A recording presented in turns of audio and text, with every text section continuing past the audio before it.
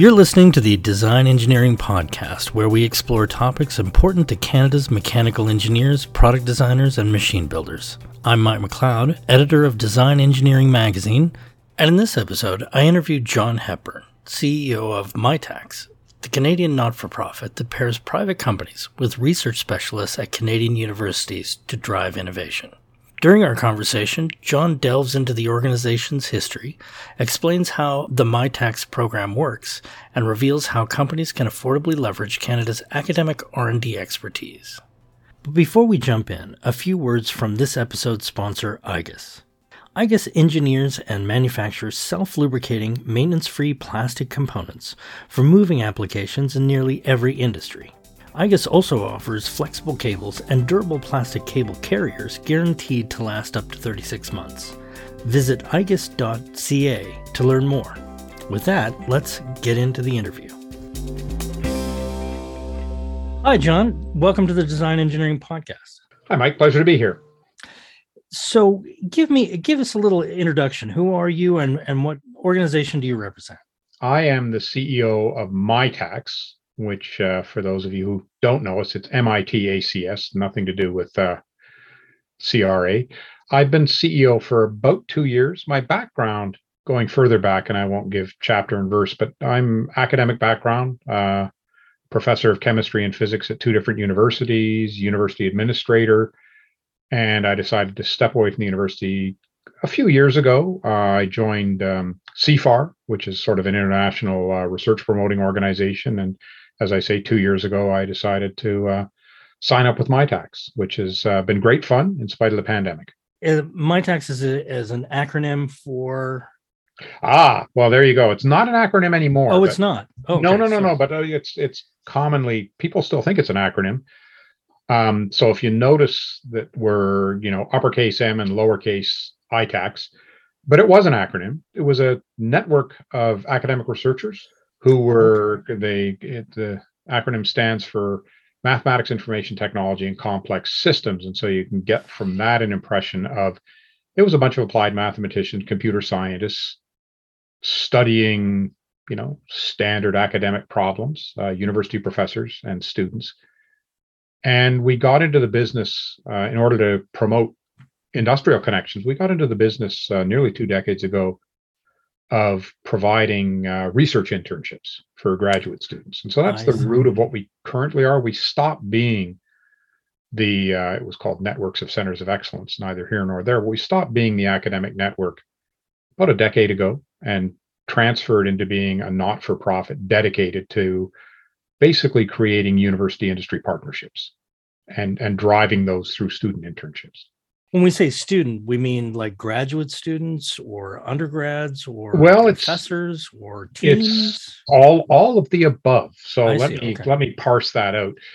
MyTax started with an idea that, wouldn't it be great if the high-level academic talent, in other words, PhD students, was made available to solve industry problems?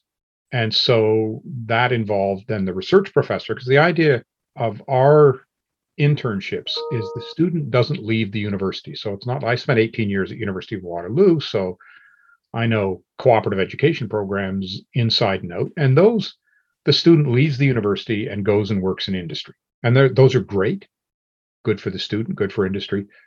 But our programs are a little different, and the student, by contract with the federal government, the student never leaves the university. And so it becomes incorporated into their research program as a graduate student. That's the classic MyTax. It's still the vast majority of what we do is master's, PhD, and postdoctoral students working on these shared cooperative research projects with their supervising professor, with an industry partner. More recently, we've gotten into including professional students, in other words, business students, college students, polytechnic students, and very recently undergraduate students. So we can work with students of any flavor or level.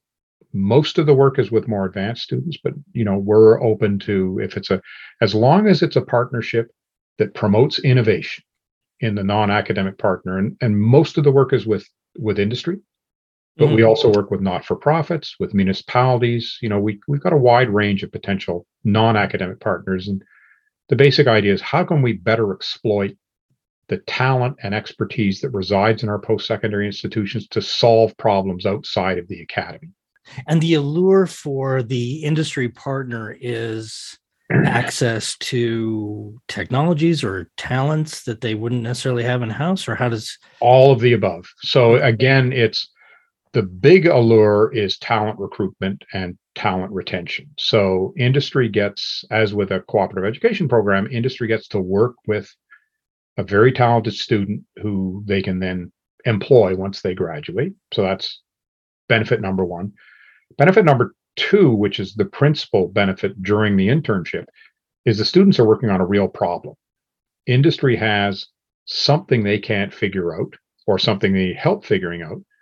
And the student provides a conduit to the university expertise, I'll say university, post-secondary expertise, and also the equipment that's available. I mean, our requirement is the student has to spend roughly half their time at the university and half their time at the industry partner doing their internship. So they don't transfer entirely the industry partner, and they don't do contract research at the university. They do both. I mean, it's supposed to be a real partnership driven by the student internship. So as I understand it, MyTax is facilitating this pairing that has already happened. So no, or sometimes we actually do the matchmaking. So I see. Okay. The projects get developed in all sorts of different ways. So sometimes we have, currently the number is about 115 business development professionals across Canada. So there's chances are if you're an industry in, pick a Canadian city, you're an industry in Trois-Rivières and you got a problem. So the business development people can find out about this because they are always in contact with the local environment, with local post-secondary institutions, local industry. And they'll find out about a problem that some industry potential partner has. And they'll say, well, we have just the professor and students at the local university or a university down the road that are actually interested in the same problem. And so the match will be done. Sometimes the university professor has a pre-existing partnership with a company. Sometimes the company gets created as a result of university discoveries, like it's a spin-off company of the university. So the potential projects come at us in many different ways, either driven by the professor and the students, or a company that was founded out of the university, or industry looking for somebody in the university who could help them out. And the secret for us is the business development people are the ones who do the matchmaking and sort of shepherd the projects through to, hopefully a happy ending.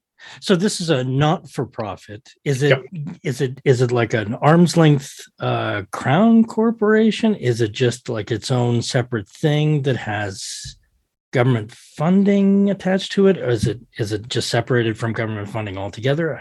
How does that? No, we rely on government funding. So our funding formula is that an internship is the cost is split evenly between industry money and I'll say MyTax money, but MyTax money is taxpayer money. Mm-hmm. We're completely arm's length from government. So we're not Crown or a government agency. We're an independent not-for-profit. Gotcha. Funding comes from all 10 provinces plus Yukon Territory, and the largest single funder is the federal government through ISED. So funding is, under the ideal circumstances, would be about 40% federal money, 20% provincial money, and 40% industry money, roughly speaking. So it's basically all, any one of our projects is funded by, the federal government, the province, and industry.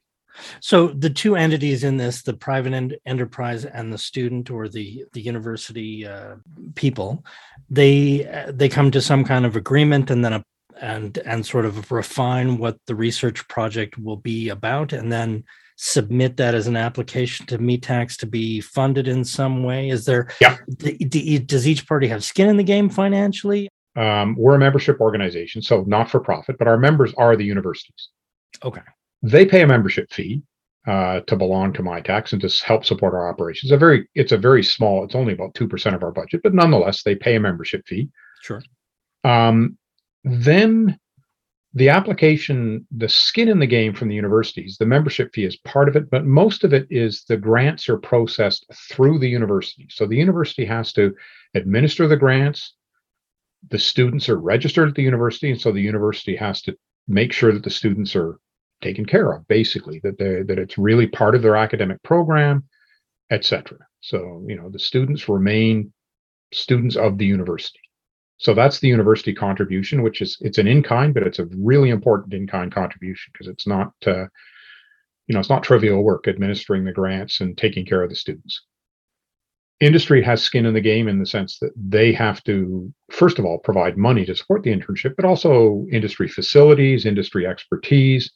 These students have to be supervised in industry as well. They're not just sort of thrown into industry and nobody takes care of them. So industry commits to, they'll take care of the students and make sure that the project progresses. And then, of course, skin in the game from my tax, we're paying, half the cost of the internship, as well as we're administering as well. The proposals come in and everything we do has to be peer reviewed.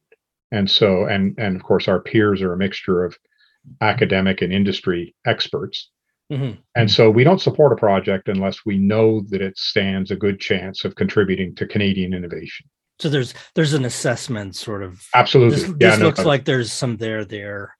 And some of our programs, we have international programs where we bring very talented students to Canada, hoping to keep them here. And those programs are highly competitive. We get about 25,000 applications for a few thousand places. Wow. The other programs are sometimes competitive, generally not. We don't have a fixed deadline for our standard programs, our what we call Accelerate, which are these innovation internships. They come into us, we peer review them as they come in. We try and do that quickly because, of course, industry wants a solution, yesterday generally.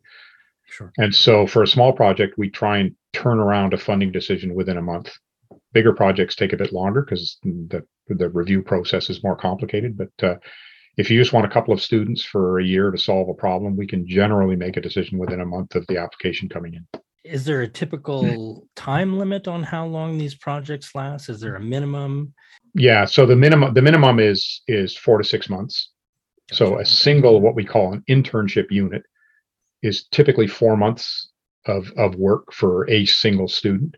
We have projects that have hundreds of internship units and spread over, 3 years or more.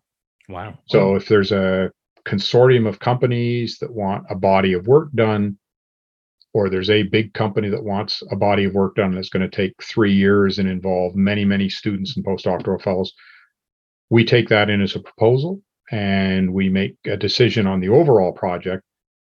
And then as the project progresses, they'll identify specific students, and we don't bill the companies until the student is identified and we have a start date. So everything we do is driven by very specific, okay, for this 4-month period, this student is going to be working on the project. And then the company pays for that student and the money gets transferred to the university. And as I say, all the funding is channeled through the universities. I'm just taking it from our readership, which would be on the commercial side of it and stuff. Yeah. So the funding would then come back through the university to them at some endpoint or at some stage along. The students would get paid as the work gets done.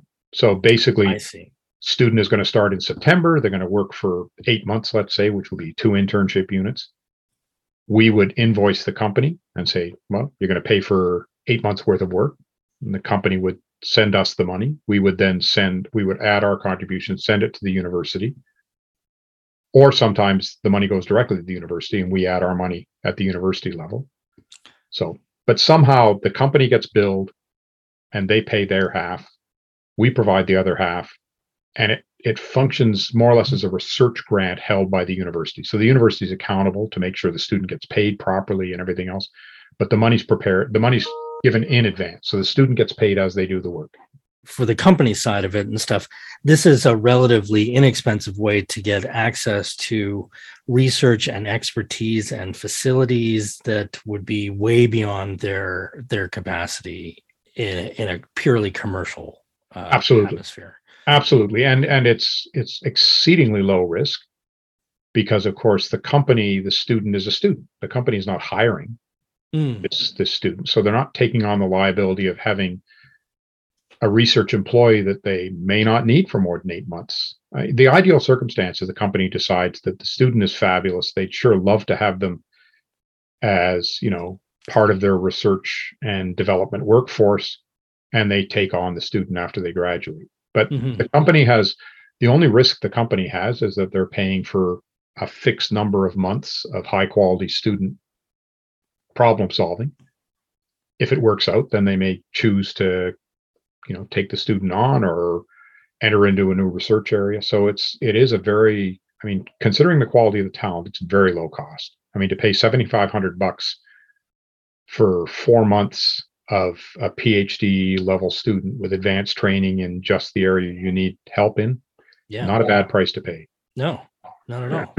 So how does one qualify? Are there particular dequalifying or conditions or attributes that a company has to satisfy? Is it Canadian only companies? Or? No, we can work with, it's a little more complicated working with international companies because we're spending, Canadian taxpayers' dollars on this.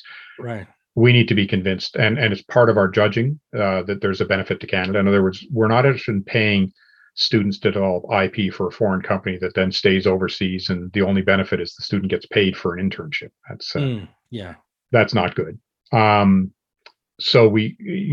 other than that, we of course qualify the company. There, as you can imagine, there are companies that are a bit of a sham, so we're not so interested in working with them. So, but if it's a real company with real product line that they need help with, or consulting, whatever they do, as long as it's a real company, and we're convinced that we can help them innovate and that they want to innovate, then we'll support it. It's as I say, we deal with startup companies. So some student has a clever idea, starts up a company, we can provide help. You mentioned the intellectual property. I know that gets sticky. It's been a while since I've delved into the technology transfer area, but does each university have its own? I know back in the day when I did an article on this, particular companies were very peculiar for allowing their professors to be entrepreneurial. Like, in the course of my work here, I invented something, and now they let the professor keep that, or the student keep that and spin it off. Some of them were very draconian. Anything that you make with our stuff is ours. And the short answer is that every university is different. Okay. So it's not the American system with the Bayh-Dole Act is that, of course, the company, any intellectual property developed as a result of university research is owned by the university. And it's always licensed out to appropriate companies, but most universities in Canada have a requirement that any invention gets disclosed to the university, so the university can derive benefit if it's actually commercialized. But the majority of Canadian universities, the inventor, i.e. the professor and students, will own the intellectual property. They may assign it back to the university, they may assign it to a company, but Mitacs makes no claim on any intellectual property. So that's we're very clear on that we're a neutral third party. However, we do insist is too strong a word, but certainly with foreign companies, we insist on knowing what are the intellectual property arrangements, because we need to be convinced that Canadians are going to benefit. With Canadian universities working with Canadian companies, we just need to know, okay, what's going to be done with the results of this research. But it's really up to the universities. The universities have tech transfer offices, and by and large, they to varying degrees of success, they know how to commercialize intellectual property. Some universities do it better than others. Right. So if I have a very talented research student who has access to a professor who can help them sort of with any kind of problems, and they come up with the perfect solution for what I need, and now I'm thinking, God, I'd really love to make 1 million of these. Is that an agreement that happens beforehand? Like, everything is laid out in clear sort of contractual agreements, or is that something that's unless you want to mess afterwards? Yes, is the answer. Okay. You never, and I can't imagine an industry partner engaging even at the the low price of $7,500 every 4 months. I can't imagine an industry engaging in that sort of partnership research without having the intellectual property provisions clearly spelled out in advance. And it's a disaster if you don't, because then everybody thinks that, two things are true. Everybody thinks their intellectual property is worth millions of dollars, and most of it isn't. And if it is worth millions of dollars, then of course everybody wants a piece of it. So it's best to spell those things out in advance. And that's the MyTax role, because we deal with a lot of small and medium enterprises who may not be very sophisticated in intellectual property assignment. And so we try and help out and make sure that nobody's being taken advantage of. Again, it's we're not responsible for developing intellectual property, but we want to see it get developed. I mean, we're funded by government to promote innovation in the country. So the university is the employer of the student.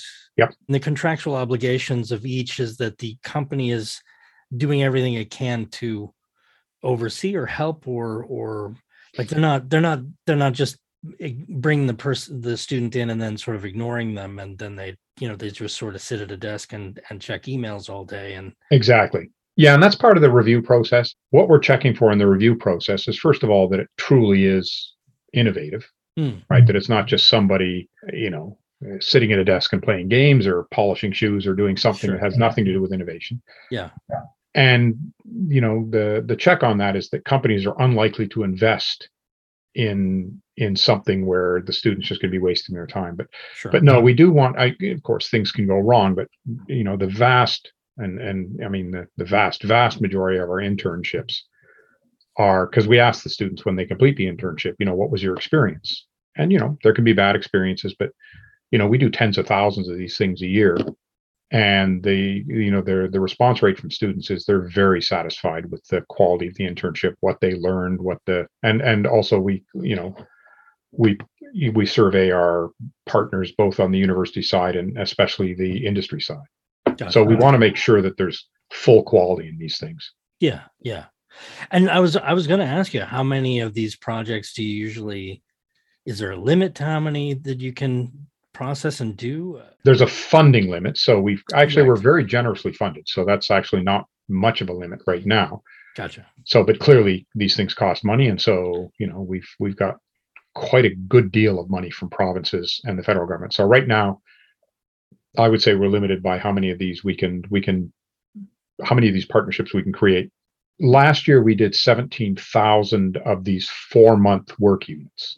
Now, that's not 17,000 projects, it's not 17,000 students, but it's getting on for 10,000 students, and it's getting on for several thousand projects. Because as I say, the projects range from, we need a student for 8 months, it's a very small company, to we need, a dozen students and postdocs working for 3 years. So on average, we do several thousand of these projects a year. Wow. Well, we work with, we want to work with more companies. We work with 7,000 companies, sort of thing. Most of them small and medium enterprises, which is the way the Canadian economy is structured. And we'd like to. There's a lot more companies out there that could use the help, and there's a lot of students out there who could use the experience. So we've been doubling in size about every 3 years. That's amazing. Well, a lot of demand, and there's a lot of need for it. Are there common misconceptions that you run into when you're approaching, your business development people are sort of approaching a new company, or things that they have just stuck in their head that prevent them or hinder the process? Well, I think there's several misconceptions. One of the most common misconceptions is that, PhD students aren't that useful to a company because, after all, they're just, they're academic minded. They want to be professors. They're eggheads. That's a misconception. And we always find that when the companies actually take on one of these students, they discover that, no, actually, PhD students know how to solve problems. The other misconception for us is that, we're, because of the MIT ACS acronym, that we're just in the technology business and we're, providing computer scientists and engineers, which is a large fraction of our business. But we can provide social science students. We can provide, in some cases, humanities students. If, we can provide whatever talent a company needs. We're not just restricted to dealing with engineers and computer scientists. And then finally, it's the notion of what it takes to be successful. Canada doesn't have as innovative an economy and industry base as I'd like to see. And so I think it's just the whole notion that prosperity is linked to innovation. A company can make money without being very innovative. I don't know if that's a good long-term strategy, but that's what we're trying to do, is promote the idea that actually everybody's more prosperous and productive if they're more innovative. Is there something that you, having been in, having seen this landscape for many years, is there something that sticks out as hindering that innovative culture of innovation here? I don't, there's been so many reports written over the years about why is Canada not very innovative. Part of it was, I think it's fading, but fear of failure. I mean, if you do something that made you money for the last 5 years, why would you do anything different? Because doing things differently is risky. Right. And so Canada tends to be a fairly, risk adverse nation. I mean, we're risk adverse in the way we invest money. We're risk adverse in sort of the way we make plans for the future. We like things to be safe and secure. And, Canada's a prosperous country. It's worked for us. I think our productivity is not great compared to American productivity, but it's kind of worked for us. But I think risk adverse is the main thing, that people just don't want to take chances. Sure. On the upside, are there any particular success stories that you think of? Yeah, there's a bunch, and it's really there's one that's right in my mind because I met with I'm traveling again. It's just amazing after 2 years of hiding in this downstairs bedroom. I was in Toronto recently, Toronto and Ottawa, and one of the people I met with was the CEO of a little company called Zentech, which is sort of, they're a very innovative company, and they basically, they do a lot of things. It's quite amazing for the size of the company. But one of the things that we did with one of our interns, actually, it was an internship project, was develop a coating for, basically medical masks. And it was a, graphene oxide coating, so very high tech graphene oxide, colloidal silver. And it's got fabulous antimicrobial, antiviral properties. It just knocks things out. And so it's now approved as a medical mask coating. And that was a direct result from and I'm just looking here. I got his first, it's Arash Haddadi, who was a MyTax intern. He was working with this Zentech company. And so the one thing about the CEO of Zentech is he told me he lives in Barbados. He commutes between Barbados and Toronto. So I thought that's my next job. I want a job between Barbados and Toronto. But who knows, right? I'm pretty busy now with MyTax, but boy, my next gig, if I can get that sort of job. But anyways, no, Zentech's an impressive little company, but it is little. So we hope it gets a lot bigger. And we've got those sort of success stories. I know there was one on the East Coast, again, sticking with the carbon technologies, and I'm blanking on the name of it, but it was an East Coast company where one of our interns developed a coating for ship's hulls, which reduced biofouling by some enormous amount. And so biofouling is what slows ships down. Yeah. And so there's an amazing amount, living here in Canada's most important port city. There's a lot of pollution that comes from ships. They burn bunker crude, and they contribute a lot to climate change. And so anything that reduces the drag on ships' hulls and makes them more fuel efficient is good for everybody. Especially the ship owners, but it's good for the environment too.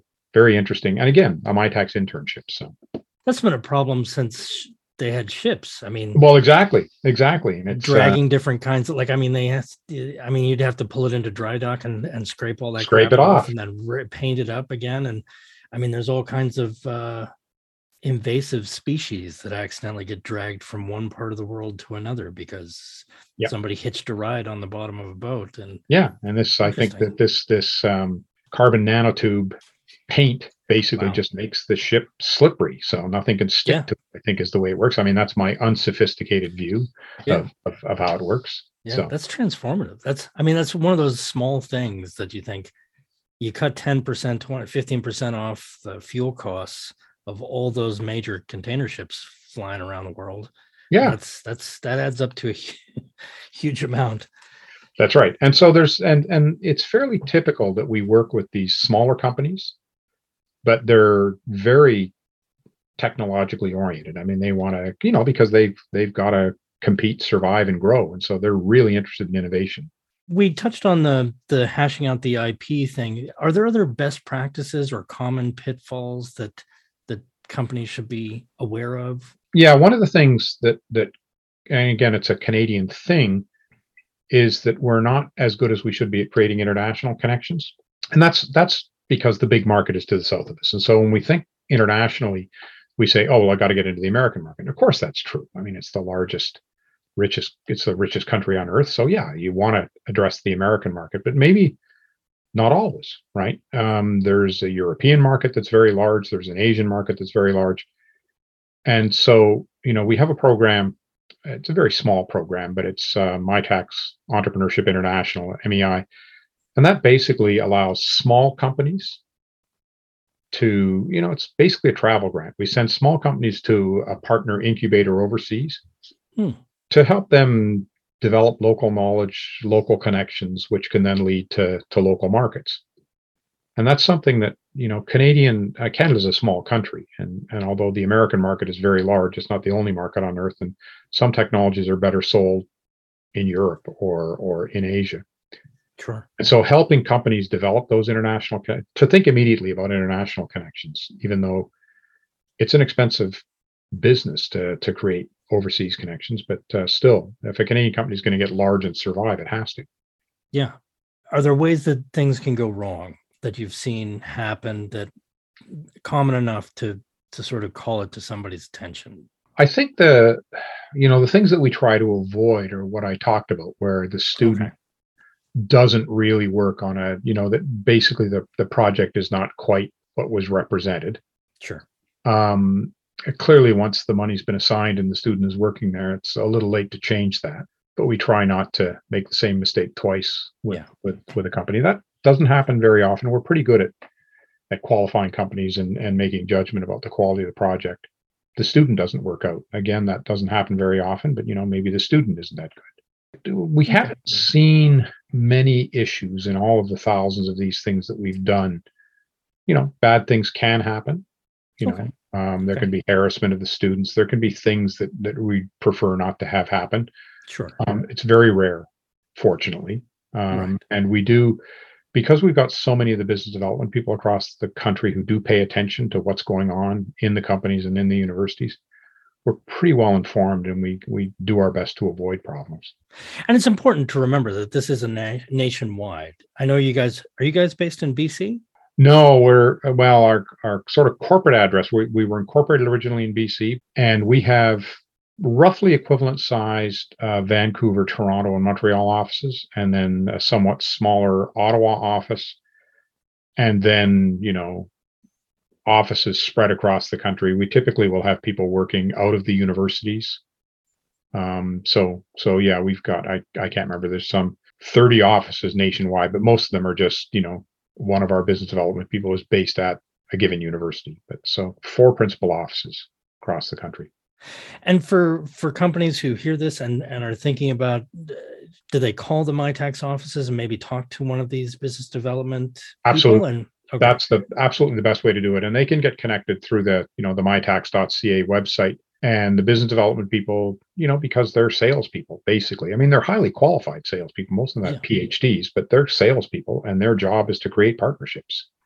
And they have knowledge of everything that's out there, and they say, you know what, this would be perfect for UVic or exactly, or Waterloo. Well, that's or Queens one of the or and if they don't know themselves, they know which one of their business development colleagues will know. They're a fairly tight-knit group, and so they do understand. It's their job to know what's going on across the country, and that is one advantage that we have. I mean, a company, of course, can directly approach a university, and that's great, and they often do. And maybe the university will have the technical expertise they need, but having been a university administrator, if somebody approached me at UBC for a problem solution, I wouldn't direct them to University of Victoria. I'd try and find somebody at UBC who can solve the problem. Yeah. We're neutral. If it makes us just as happy to support a researcher at University of Victoria as University of Toronto.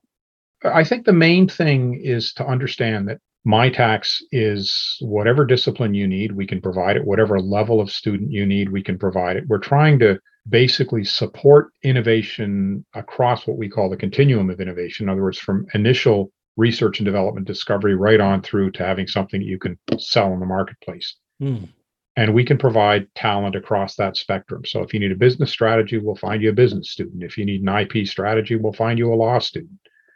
If you need an engineer to invent something, we'll find you an engineer. So yeah, we're in business to help industry, whatever their problem is, as long as it's innovation related.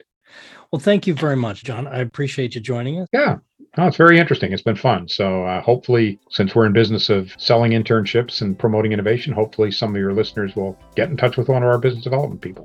I bet they will. Thank you for joining us.